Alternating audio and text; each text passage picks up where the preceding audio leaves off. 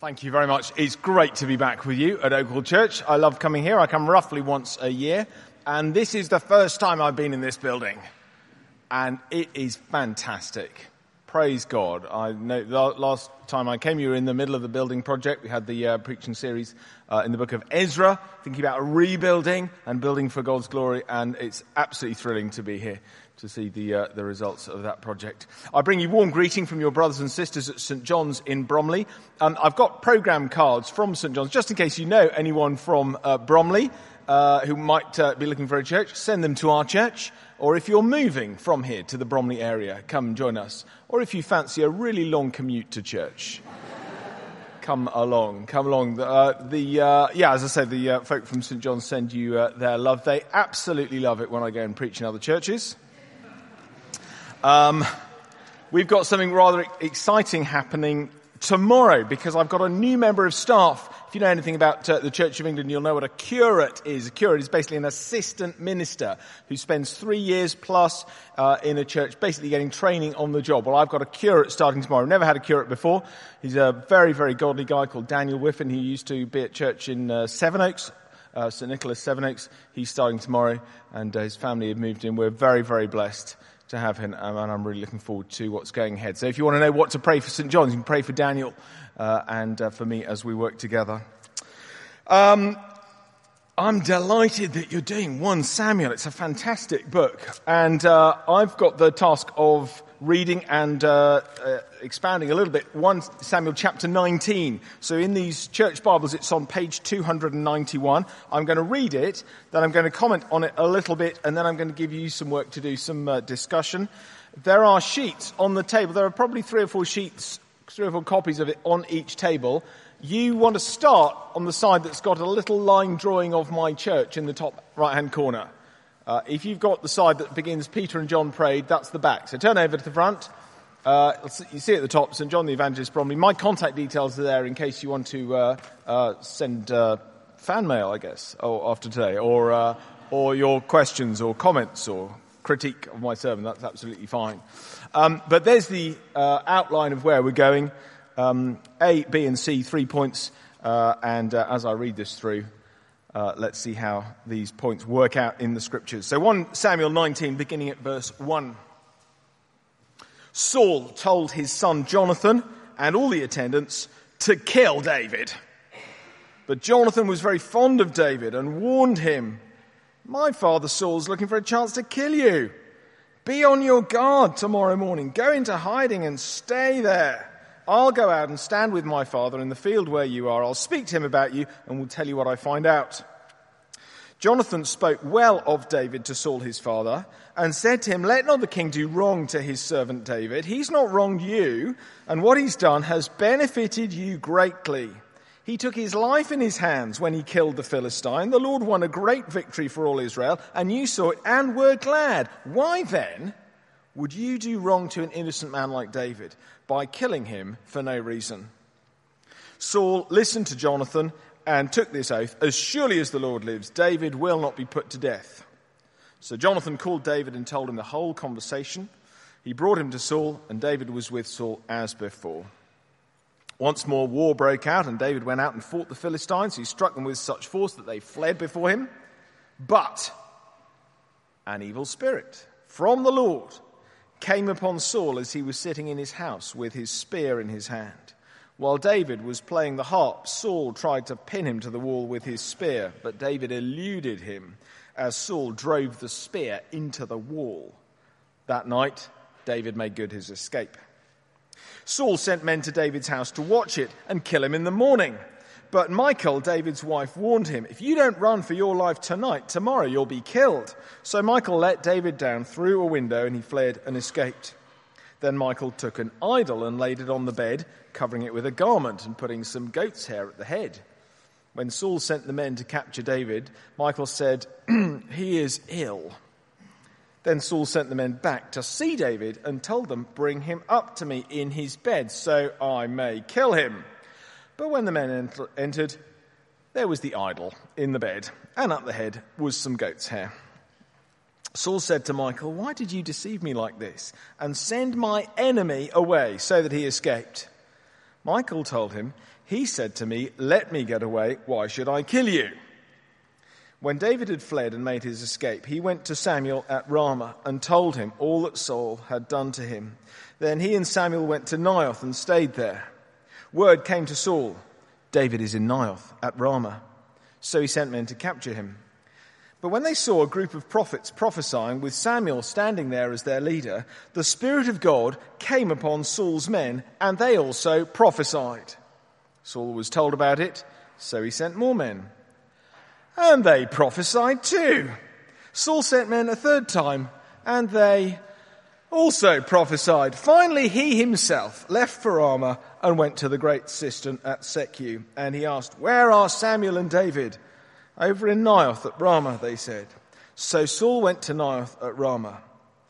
But the Spirit of God came even upon him, and he walked along prophesying until he came to Naioth. He stripped off his robes and also prophesied in Samuel's presence. He lay that way all day and night. This is why people say, "Is Saul also among the prophets?" Wow, what a great story. And I know you're all saying, now we get it. Now we get it. Because every single person that you've spent most of your life wondering, I wonder where that common expression comes from, "Is Saul also among the prophets?" Haven't you heard that common expression? No. Evidently it was common in Old Testament times. I think meaning, wow, this is the most bizarre thing we've ever seen. Is Saul also among the prophets? I mean, the idea that the king of Israel should suddenly start prophesying, should start talking about God under the influence of the Spirit of God was clearly something very, very bizarre. And they came up with this expression, "Is Saul also among the prophets?" Another, we can't really believe King Saul's become a prophet. That's what happened. That's where the expression comes from. Well, I have to say, I'm so thrilled to be here, and I really do love being in your building. In the past, when I've come, I've always felt a little bit overdressed. So this time I decided that I would do something about that. And just for the benefit of anyone who's listening on the internet recording of this, I'm wearing lurid pink spandex shorts and a crop top which exposes my six-pack. The laughter is because I'm not wearing a tie this time. Okay, that's dressed down. That's dressed down for me. 1 Samuel 19. Now, it'll help you, I think, if you've got the handout. I hope there's enough for one between two. I hope you're able to see one. You'll see that I put a couple of headings there to talk about this passage, 1 Samuel 19, which is Saul's hatred of David. It's really just the continuing story of Saul's hatred of David, because we've already seen some of that in the previous chapter. If you've got the Church Bibles, which is the New International Version, like all Bible translations have got their weaknesses. One of the things that's quite helpful about the NIV is that the chapter headings at least give you a way to navigate through the events of the story. They're not always very good in sort of interpreting it, but they give you the events. So chapter 18, in my Bible, it's got the heading, Saul's jealousy of David, and that pretty much sets the scene for chapter 18. And chapter 19, Saul tries to kill David. It's basically just ramping up. Saul's jealousy of David has turned into real hatred, and he makes these attempts to kill him. But here are 2 points that we notice, and they're A and B on the handout. First of all, opposing God's king hurts me more than him. And then the second one we'll come to in a few minutes. Opposing God's king is a battle I can't win. This is what Saul's experience proved to be the case. So first of all, opposing God's king hurts me more than him. No doubt when Saul started to oppose David in his jealousy, he thought, my life will be so much better if only David could be out of the way. And yet what Saul failed to notice or failed to remember or take account of was the fact that actually all David's work that we've had recorded for us since he's first mentioned in chapter 16 has been to Saul's own benefit. David's efforts for Saul's benefit. It starts in a very, very low-key way. Chapter 16, if you've got the Bible, you can just flick back to see what I'm talking about here. Bottom of page 287, 1 Samuel 16, from verse 14 onwards, it says, David in Saul's service, he became the court musician. He was obviously very gifted at playing the harp or the lyre, and he would sit and play music to soothe Saul's spirit. I mean, that's a lovely gift for David to have, and he uses it in Saul's service. That's great. But then it turns out he's also pretty handy with a slingshot. So much so that in chapter 17, he scores this absolutely amazing victory against the champion of the enemy Philistines by killing Goliath. He slings a stone at Goliath's head. Well, you know the story. Everyone knows the story. But isn't it extraordinary? He does that in Saul's service, for Saul's benefit. When Goliath calls out the people of Israel and says, come on, send me a champion who can oppose me, the person who's most embarrassed is King Saul because he's in charge. He ought to be supplying somebody. And David says, do you mind if I have a go? And then he wins. And Saul has been totally rescued by this boy, this shepherd boy, the court musician, who's turned into the hero of Israel. And Saul doesn't even know his name. The end of chapter 18, Saul says, this is chapter 17, verse 55. He said to Abner, commander of the army, Abner, whose son is that young man? And Abner says, I don't know. And the king says, find out. I mean, it's just embarrassing. Saul's been saved by, he doesn't even know his name. Plus, he has been working for him as his court musician. Always the way. Sorry, musicians, no one knows who you are. You make this beautiful sound for us to enjoy, and at the end of the day, we don't even know your names. It was always the way. David's efforts for Saul's benefit, they don't end there. They go on. As you read on and on in the story, you'll find it keeps on happening. He keeps on opposing the Philistines, opposing the enemies of Israel. He does the job for which Saul really is responsible. Saul ought to be commanding Israel's army, ought to be winning victories for Israel, and David is doing it. David's efforts are for Saul's benefit. When Saul opposes David, it's hurting him more than it hurts David. But second, in the midst of all of this, there's a tremendous respect that David has for Saul's authority. Most impressive of all, you're going to come to this story in a week or two's time. Actually, there might be a few more weeks than that. I don't know how slowly you're working through this book. But if you turn over to chapter 24, spoiler alert for anyone who's not read the book of 1 Samuel before, but there's a heading there. It says, David spares Saul's life. Basically, God hands over Saul to David in a way that, David could completely, blamelessly kill Saul, and he refuses it. He refuses the opportunity. And then, amazingly, I've turned over the page to chapter 26, David again spares Saul's life. Saul has been trying over and over again to kill David, and twice David is given the opportunity to get his own back, and he says, I'm not going to do that. Because David has a tremendous respect for Saul's authority. He says, far be it from me to raise my hand against the anointed of God. David says, look, Saul has the authority of God's king. I'm not going to oppose him. This is the kind of man David is. And therefore Saul should be saying to himself, look, opposing him hurts me more than it hurts him. But finally, we see David's concern for Saul's honor. And this is right at the end of the book when, double spoiler alert, Saul does actually get killed in the end. He gets killed by the Philistines, Battle of Gilboa. And David mourns for him in 2 Samuel chapter 1 as somebody who had an enormous concern for Saul and his honor. A man comes along claiming to have killed Saul, thinking that David will reward him. He said, David, I know Saul's been such a bane of your life for the last few years. Well, I've actually killed him. And David has the man killed on the spot. He says, how dare you do that? Once again, David shows he's got Saul's interests at heart. So Saul should realize this. Opposing God's king, because that is ultimately who David is, opposing God's king hurts me more than it hurts him. But not only that. Opposing God's king, this is point B, opposing God's king is a battle I can't win. And that must have become clearer and clearer to Saul as the story went on. Now, we already know, which Saul doesn't, that David has been selected by God. That's happened in chapter 16. Verse 1 of chapter 16, the Lord said to Samuel, "How long will you mourn for Saul, since I've rejected him as king over Israel? Fill your horn with oil and be on your way. I'm sending you to Jesse of Bethlehem. I've chosen one of his sons to be king." Okay, David has been chosen by God. Now, that means that there's no way Saul can ever beat him.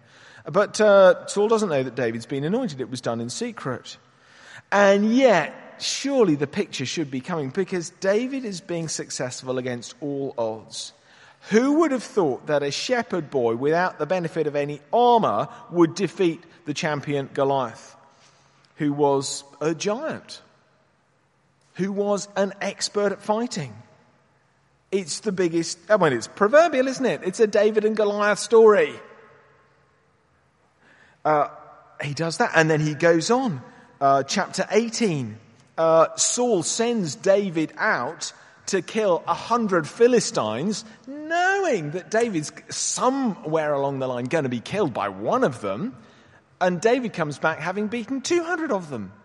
His success is against all odds. It's going to go on and on and on. We're told in chapter 18, verse 5, whatever Saul sent him to do, David did it so successfully that Saul gave him a high rank in the army.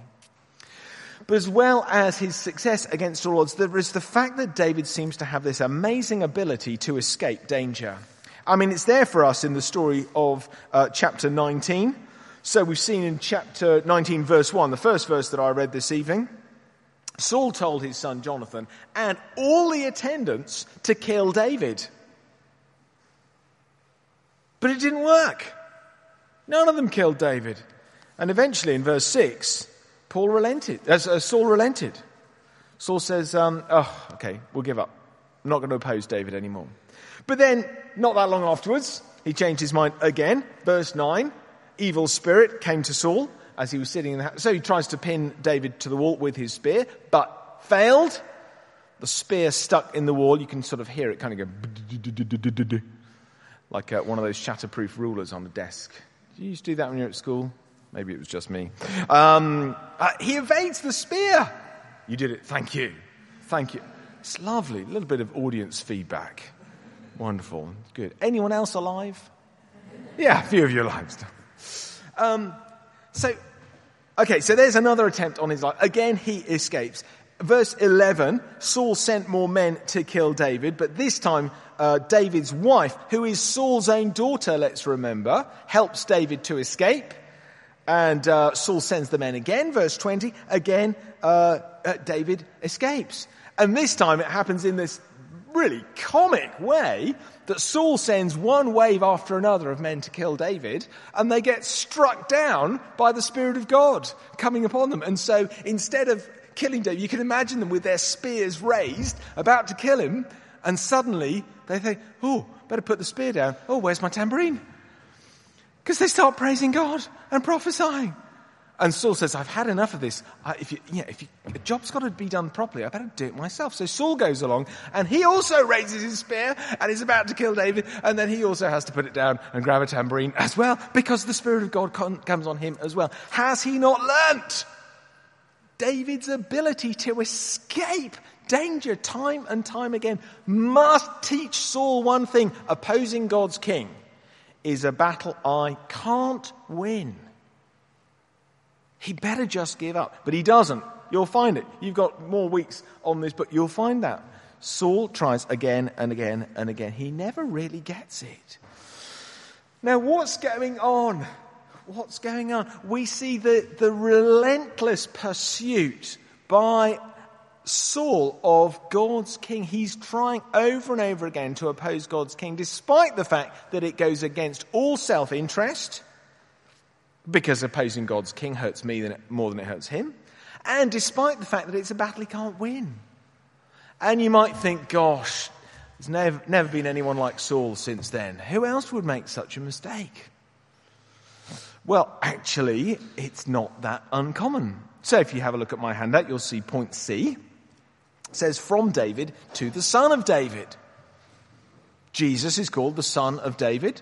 in the very first verse of the New Testament, and all through his ministry, people called out to him. They addressed him as Son of David. That is to say, you're not only the descendant of David in terms of lineage, but also you're the successor to David. You are God's anointed king.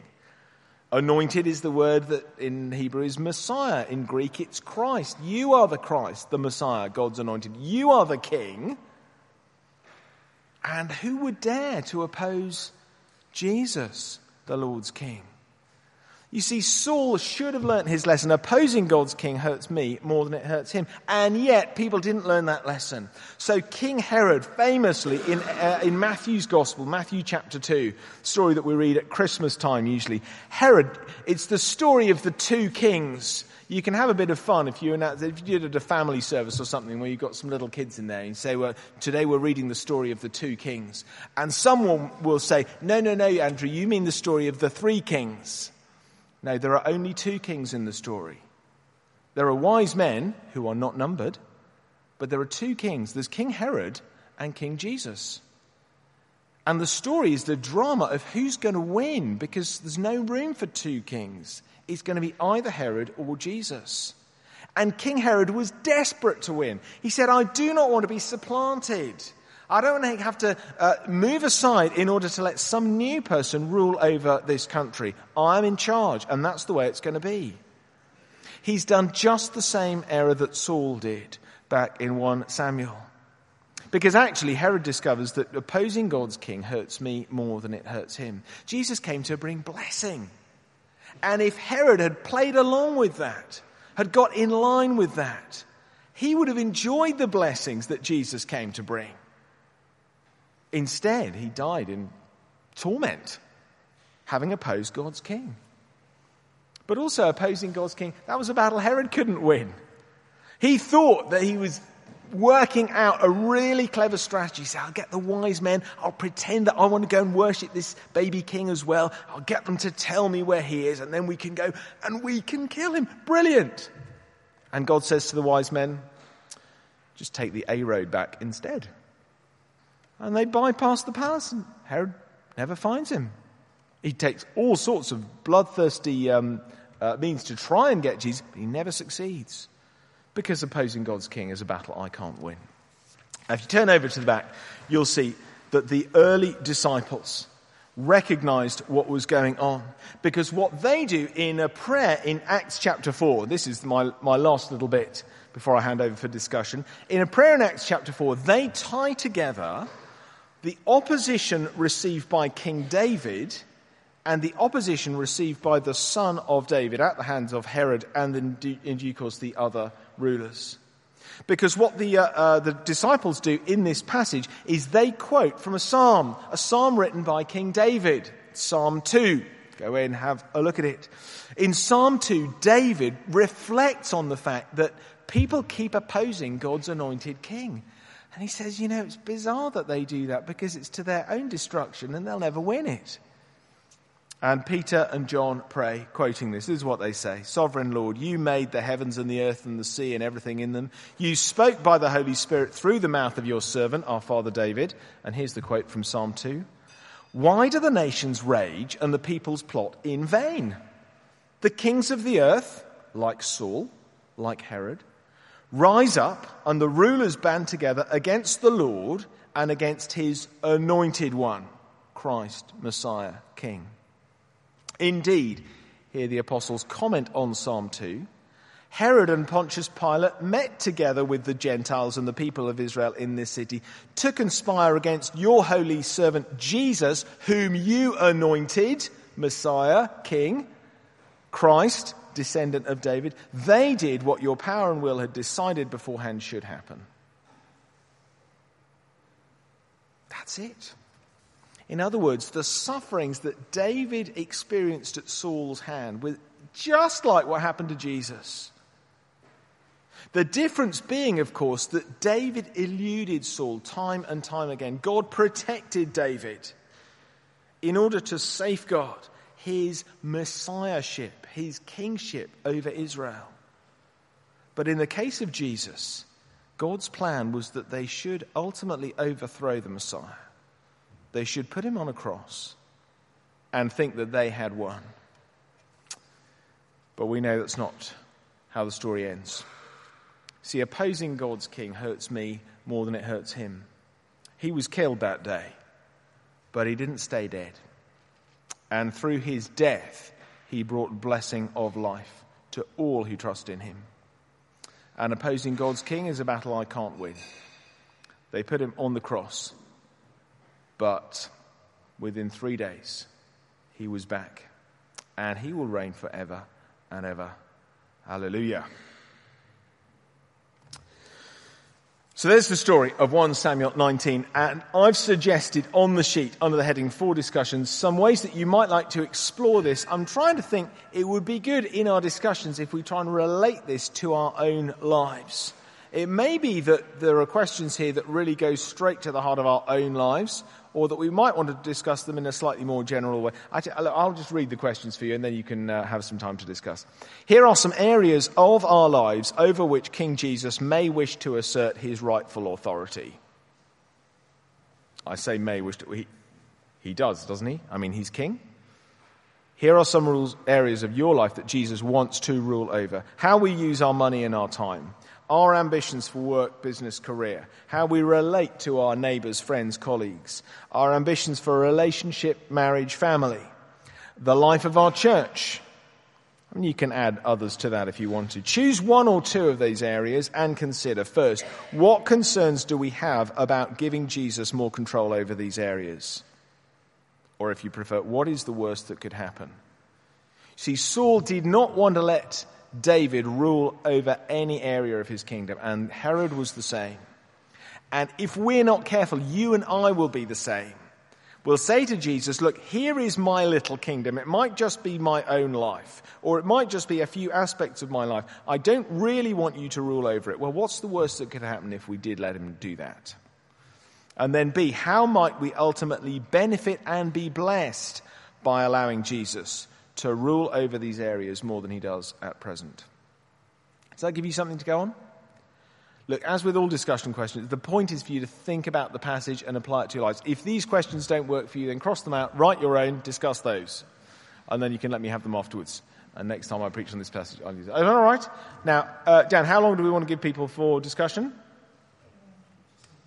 Just under 10 minutes. That's not good enough.